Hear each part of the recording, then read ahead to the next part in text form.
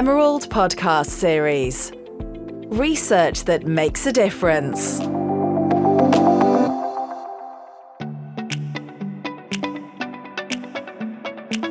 Hello, welcome to the Emerald Podcast Series. My name is Thomas, and my guests today are Richard D. Simmons, a visiting fellow at the University of Hertfordshire in the UK.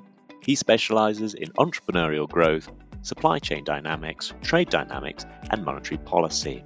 And also Nigel Colkin, who is a senior academic manager at the University of Hertfordshire, UK, recognised as an international expert on entrepreneurial growth and the institutional and policy elements needed to enable it. They are the authors of COVID, Brexit and the Anglosphere, Frameworks for Future Trade and Economic Growth, and previously from Emerald, Tales of Brexit Past and Present, Understanding the Choices, Threats and Opportunities in Our Separation from the EU, as well as Mastering Brexit Through the Ages, Entrepreneurial Innovations, and Small Firms, a Catalyst for Success. Thank you very much, Nigel and Richard, for joining me on today's podcast, all about your book, COVID, Brexit, and the Anglosphere. Can I ask you about the structure? Because you designed your latest book on COVID and Brexit to be read in a series of different ways depending on the reader. Can I ask what drew you to that? I think because the book was trying to do different things for different people.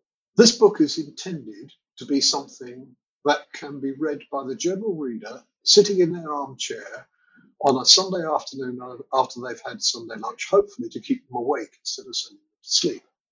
It's also intended to be read by serious students at universities to actually prompt a discussion and a rethinking of some of the concepts around economic growth within economics. And I'd like to return to that. It's also been written as a primer for high school students, A-levels, but also for first-year undergraduates, second-year undergraduates, because the depth of the sources that are within this book are actually covering a lot of things which aren't covered in normal economic syllabuses, if I can put it that way, because they're actually going into, it brings together Adam Smith, David Ricardo, thoughts from John Stuart Mill, laissez-faire, through to List and the idea of inventory protection, Alexander Hamilton in the States, through to Keynes, through to Minsky. And it covers such a wide range of economic thought, which is then unified in Schumpeter's concepts of economic development and economic growth, that what we've got here is something that is also, particularly in the chapter on trade theory, intended to be an introduction for economic students that they can use as a guide to get into the literature. So forming a book that's as broad as that, the idea of it was to give each reader a different route to be able to go through it so they wouldn't get frustrated. Because there's nothing like reading a chapter on trade theory if you feel like sitting in an armchair after Sunday lunch to send you to sleep. But you may well be interested in the conclusion on where we think things are going in the final chapter. You may well find the chapter on the Anglosphere itself very interesting because that's something which you've seen in the media, but it doesn't really mean much. And what we've tried to do is to unpack that. So that's the reason why the structure's there, is that this is trying to be 57 varieties all at once in one book, and it's covering a huge space. So some readers may be a little bit frustrated that it doesn't go into more depth on some issues, but we'd encourage you, look at the extensive endnotes and bibliography with it, because those are the places where we're pointing you, we're signposting you. If you want to know more about this, this is where the detailed literature sits behind it. So the book also acts as a signposting. If you're sitting down and doing a study, it's actually a signposting. I have a daughter who has just entered sixth form in the UK, and she's taking history. And I have a son in the upper sixth form who's taking geography and economics. And they've both had a quick look, and both can see things in it for them, but perhaps not the same things in it for them. And my daughter is looking at the Italian government pre-World War II, and we look at today, and the new Italian government is introducing the glory days as part of its rhetoric. So there's a geographical and place is very important. The history side allows us to look at it from a complex but not complicated perspective. And universities find it difficult, schools find it difficult, universities find it difficult to think about interdisciplinarity. And that's what we're trying to do, to weave these points together, but also make life easy for people, because I don't like to see my daughter falling asleep on a Sunday afternoon reading my book. It draws on so many different fields. You mentioned the interdisciplinary aspect of it. I mean, the book Tales of Brexit Past talks about, say, the Roman era and the Reformation era. What directed you to kind of look into these eras? History doesn't repeat itself, but it does. It doesn't repeat itself exactly because no set of circumstances is exactly the same. But actually, if you look at the big underlying themes, those things do come around on a cyclical basis. So if we don't look backwards, we can't look forwards. And it seems to be, if you take Brexit as expressed by the pure Brexiteer, Brexit is about smashing a plate glass window. It's not about putting a substrand on it to make it reflect the sunlight. It's not about saying I want a slightly different color to it. It's actually about smashing the window and putting a completely different construction in its place. Now, that has only happened a few times in history. It happened with the fall of the Roman Empire. It happened with the Reformation in a different context. It happened during the reconfiguration of Europe after the First World War, and it happened after the fall of the Berlin Wall, and we're still going through the resonance from that. And when those big moments of change happen, they completely invalidate the models that people have used, because those models are based on, of course we never say it, do we? But when you look at the IMF studies on forecast accuracy, they're always perfectly accurate until there's a big change, and then the models all fall apart and they're not accurate about anything. Because models tend to predict what's happened before going on into the future. Whereas what we're dealing with Brexit is an intentional discontinuity. It's not just a shock, it's a discontinuity. We've added to that the pandemic, which is an unintentional discontinuity. And we've added to that the war in Ukraine, which is, I don't know whether that's intentional or unintentional, but it's certainly a discontinuity. And we now have a further discontinuity, which is becoming more and more evident, which is the strain between China and the United States. So somewhere in all of this, you can't go back and look back to economic theory over the period from 1980 and think of continuity. What you have to do is look at other periods of great change to understand the dynamics that are within that. And it forces a different way of looking at things, because you're dealing with something which is not effectively static equilibrium within a growth path. You're actually dealing with chaos in a dynamic model of change. And that means that you've got two completely different worlds which are clashing, because the institutional world is well equipped to deal with, well, tomorrow's going to be roughly the same as today, and this is what I need to do. And that is what you've seen, the reaction to the Liz Truss budget that was such a disaster from the point of view of the markets. You've seen people try and go back to something they understand. But going back is never an answer. When you smash the plate glass window, you have to take the next step forward. And the question is, how do you understand what that step forward is? Well, you can only do that if you look at the discontinuities that have happened in the past. And for that, you have to go back to history.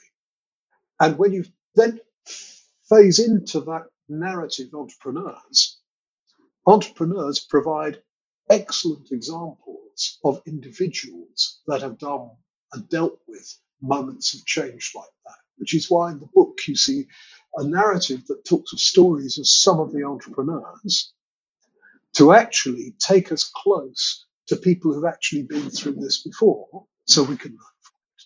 And it's not that we copy them, it's that we learn from them, and then we have to revise where we are now and adapt it. So it's not originalist in the way the Federalist Society would be in the States over the US Constitution. It's something which is evolutionary, but that goes back to original concepts which are learned from history. You mentioned about how we can learn from the past, and of course we have had these big discontinuities, as Richard has mentioned. Could I ask, what can we learn from the big changes we've seen over the last few years? I could turn the question round and I could say, how much have we learned, or have we learned nothing?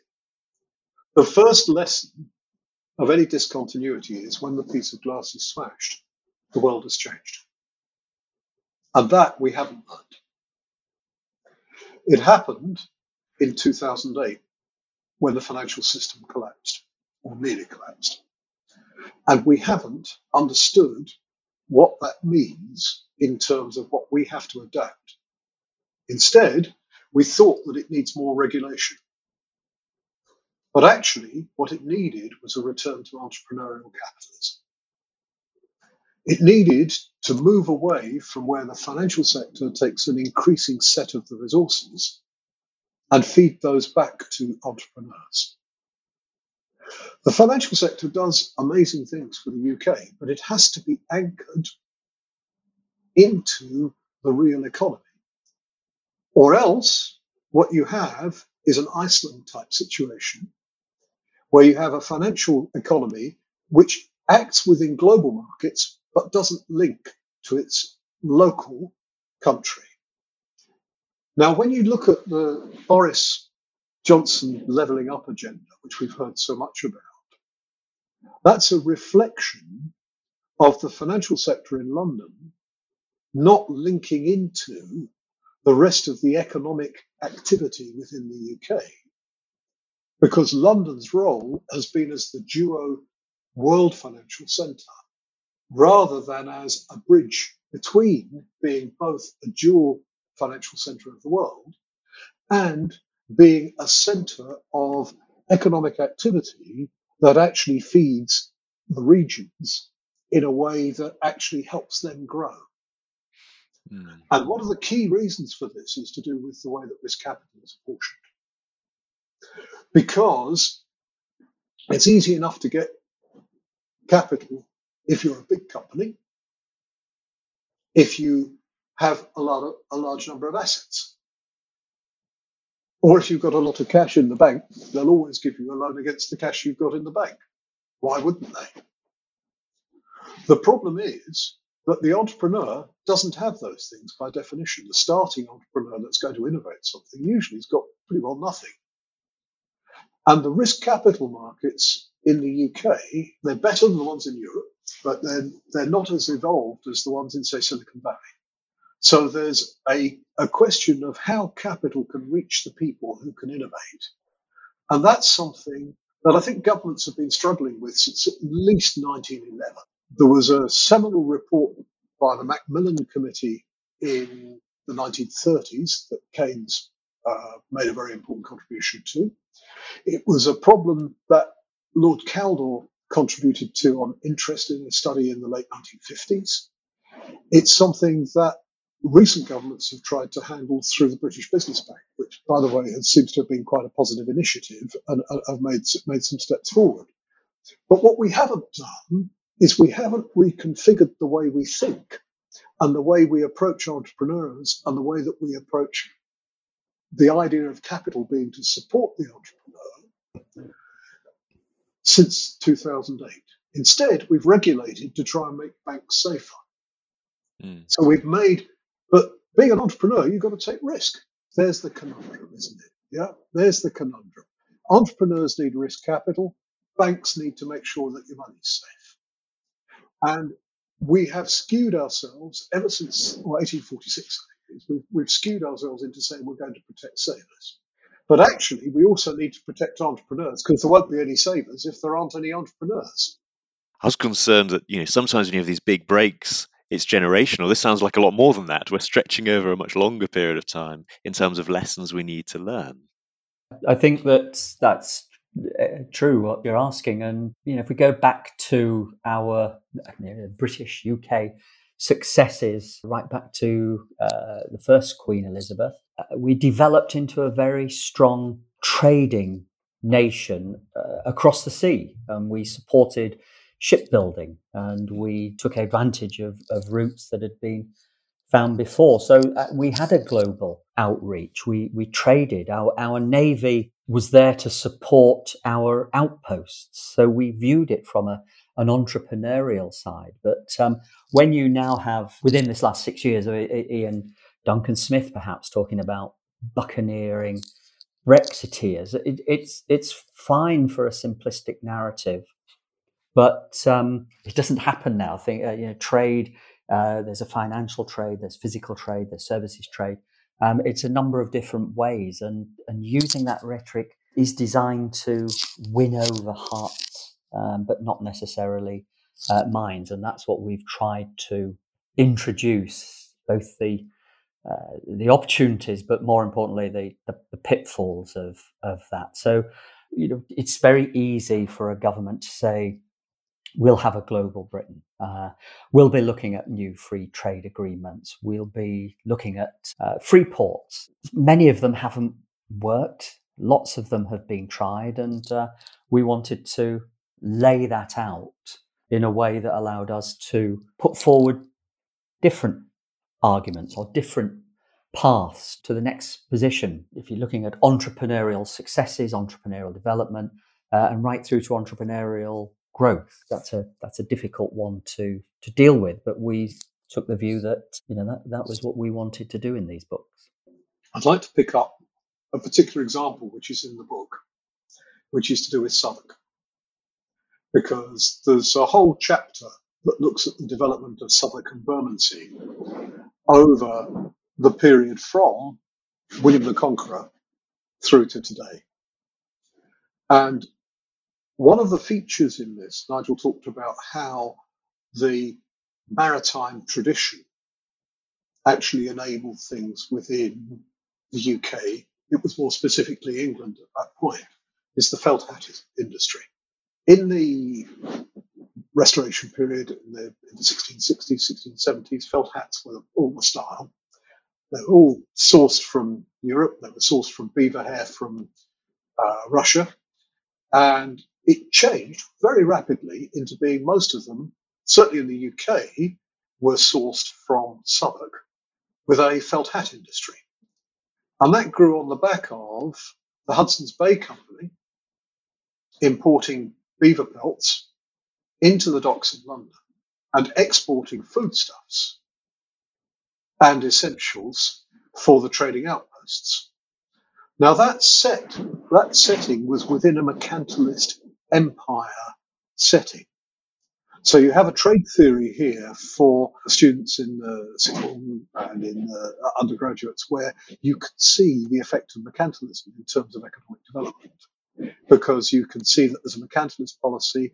The ships are actually, under the Navigation Act, forced into London, and there's a manufacturing industry that grows in Southwark and Bermondsey, partly because they're less regulated than the City of London, but partly because they were also the place where the immigrants came. And so when there was the persecutions in the Netherlands to do with the religious wars there, and when the Huguenots were expelled from France, they were taken into that area, and it was a very fluid area, but they also brought with them dyeing and weaving skills that weren't there. So you actually had this hotbed, this cluster of textile skills that enabled a felt hat industry to grow. It was linked to mercantilism, but it was also linked to open immigration.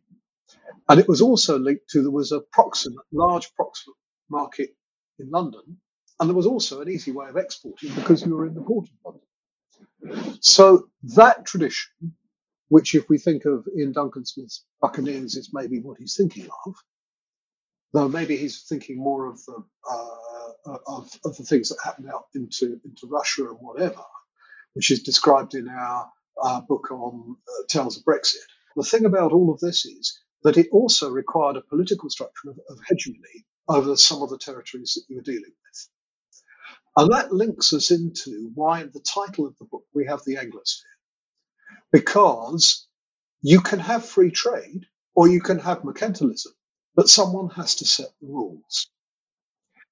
And the rules are either set by a hegemon or they're set by a mercantilist policy. And the question, one of the big questions that we have now, with the rise of China, with the Ukraine war, with the experience of the pandemic, is what is the role of the United States going to be globally? Because it's been the hegemon since 1945. What is going to be the new rule setter globally, and how's that going to fit? And the Anglosphere in the book's title fits to address that question as one option to address that question. Doesn't say it's going to work out that way. The only thing it does say is this question is going to arise. It's going to become more and more important to deal with.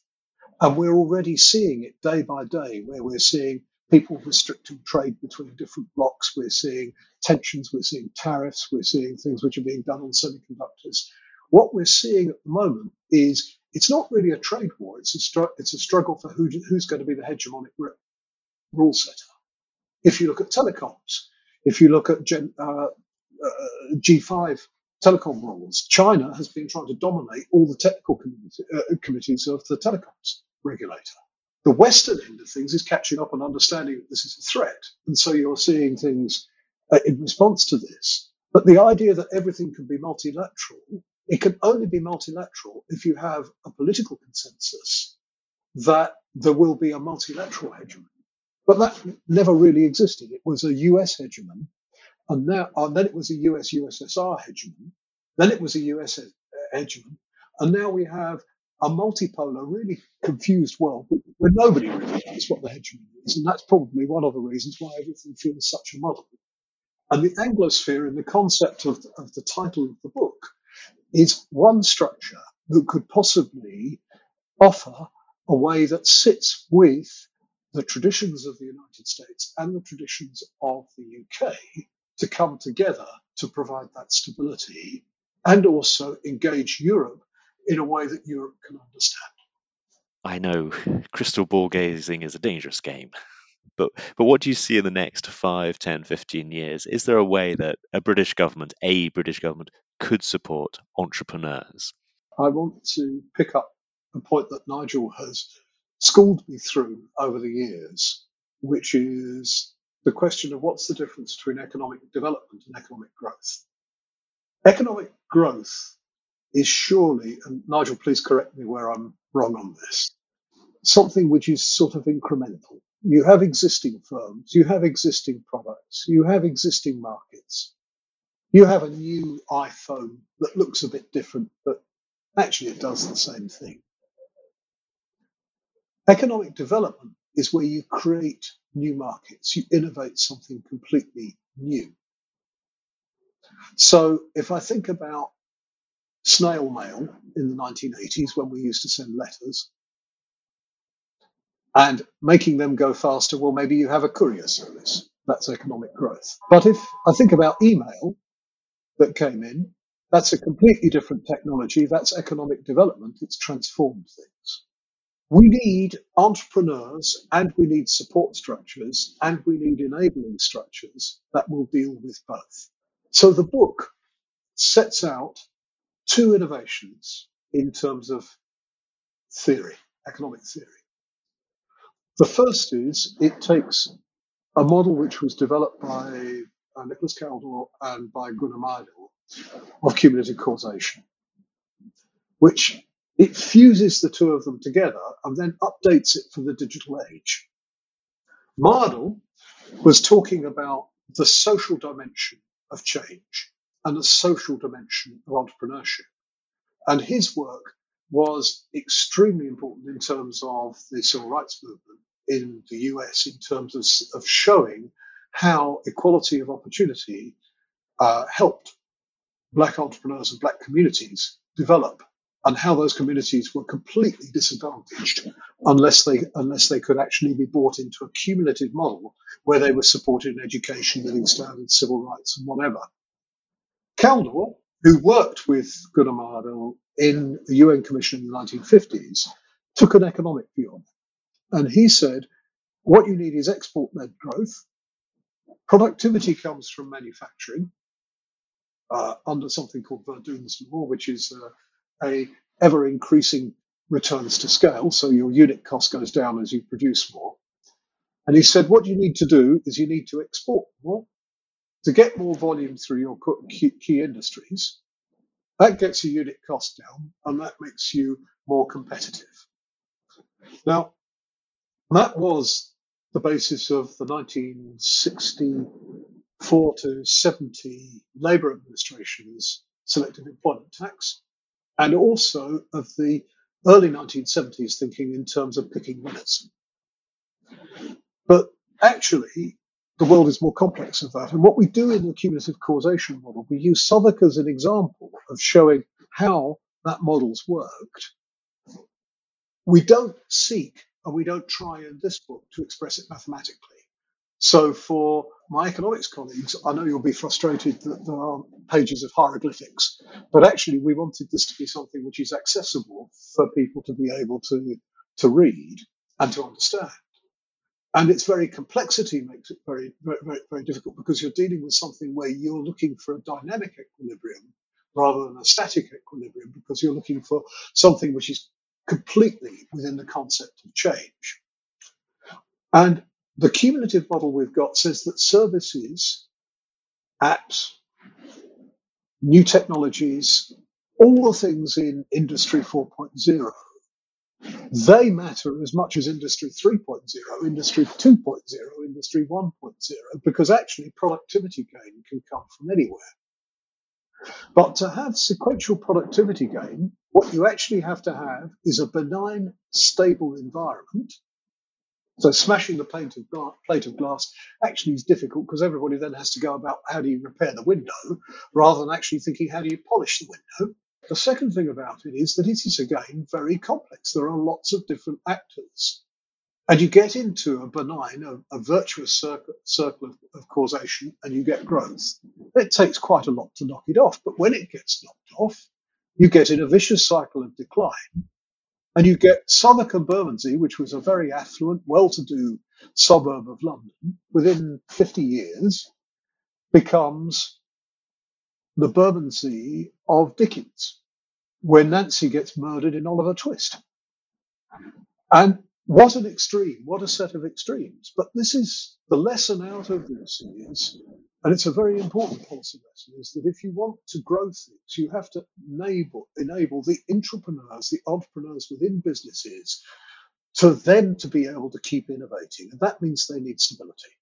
They need to know where things are going, and they need things like tax incentives, which incent them to invest. The UK has the lowest business investment level of any OECD country, and has done since 2008. Not surprisingly, the UK is at the bottom of the growth in total factor productivity as well. And not surprisingly, it's at the bottom of the growth in real wages because of that. So there's something about cumulative causation. And then on the other side of it, we have to remember the world's not static. When you pull your phone out of your pocket, think back 30 years, would you have had a mobile phone to pull out, let alone a smartphone? So what we're talking about there is we're talking about moonshot products, moonshot entrepreneurs. We're talking about economic development which transforms and creates markets.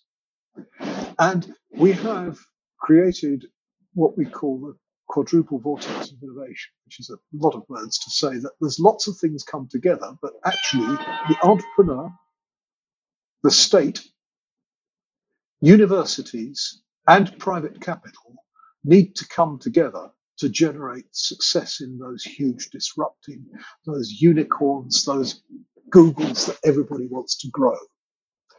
And you can't have a policy that goes for the cumulative causation, just make it a little bit better every year, that's going to fit the ones that are going to be the moonshots. They're different and they need supporting in different ways. But all of them come together in saying that at the centre of it is the entrepreneur, and the central problem is channeling capital to the entrepreneur who can apply it to meet a market need. Since the 2000-2001 SARS and MARS endemics in the Far East, Oxford University has been supported and with funds from Department of Health to look at ways in which that it can, develop ways to overcome that. Solving this on its own is not enough, and it needs that link to entrepreneurial thinking who can turn that research into saleable products. And you could argue that person perhaps was Dame Kate Bingham, who chaired the UK's government vaccine task force, and she's also the managing partner of SV Health Investors. She brought that in. She pulled together the partners, the development of the AstraZeneca Oxford biomedical vaccine, supported by the state through research funding to Oxford, encouragement to partner with AstraZeneca, initial orders to assure profitable productions. So supported by the multinational AstraZeneca, the technology and Oxford Biomedica had access to the capital needed to grow. So we have the potential moonshot. If we were to leave it to Truss economics, it will be left to its own devices to float to see where it ends. Whereas we view it as there's a moonshot. What can we do to promote that? Because since around 2000, if you look at R&D on vaccines, on ways in which we deal with such worldwide problems, the R&D has shifted. There's still a lot going on in the US. There's still going on in the UK. But that has shifted over to the Far East, to Vietnam, to Korea, to China. So we have to look at the positions that we're in and say we've possibly failed and we haven't done that well out of the pandemic in terms of dealing with it. But that was one success, and it's a success, but we don't wish to become a historical artifact. We wish it to be a way to move forward.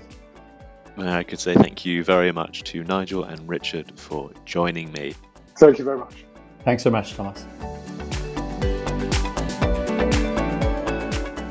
Thank you for listening to today's episode. For more information about our guests and for a transcript of today's episode, please see our show notes available on our website. I would like to thank Kathy Mathers and Daniel Ridge for their help with today's episode, and Alex Jungius from This Is Distorted. You've been listening to the Emerald Podcast Series.